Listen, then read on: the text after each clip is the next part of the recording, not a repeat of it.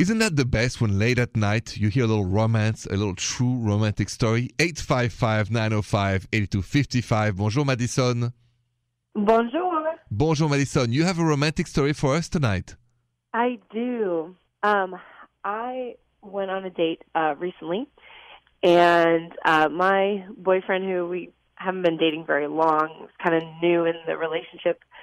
He drives a motorcycle, and he knows I'm kind of terrified of motorcycles, but he convinced me to go riding with him.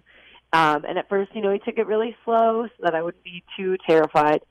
And I kind of got used to it. And then all of a sudden I was like, okay, I want to go riding on the motorcycle all the time now. Like I got addicted to it.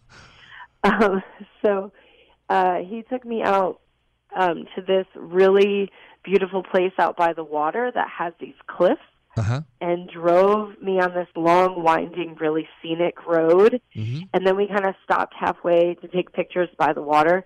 And it was so amazing. And then we stopped and got some food.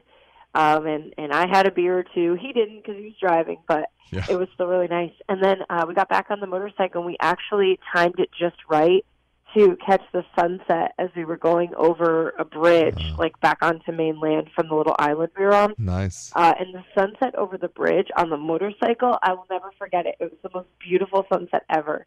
It was just one of the coolest dates that a guy has ever taken me on. Listen, I have heard a lot of stories. This is a really cool date. That I don't drive a motorcycle. I just have a bicycle.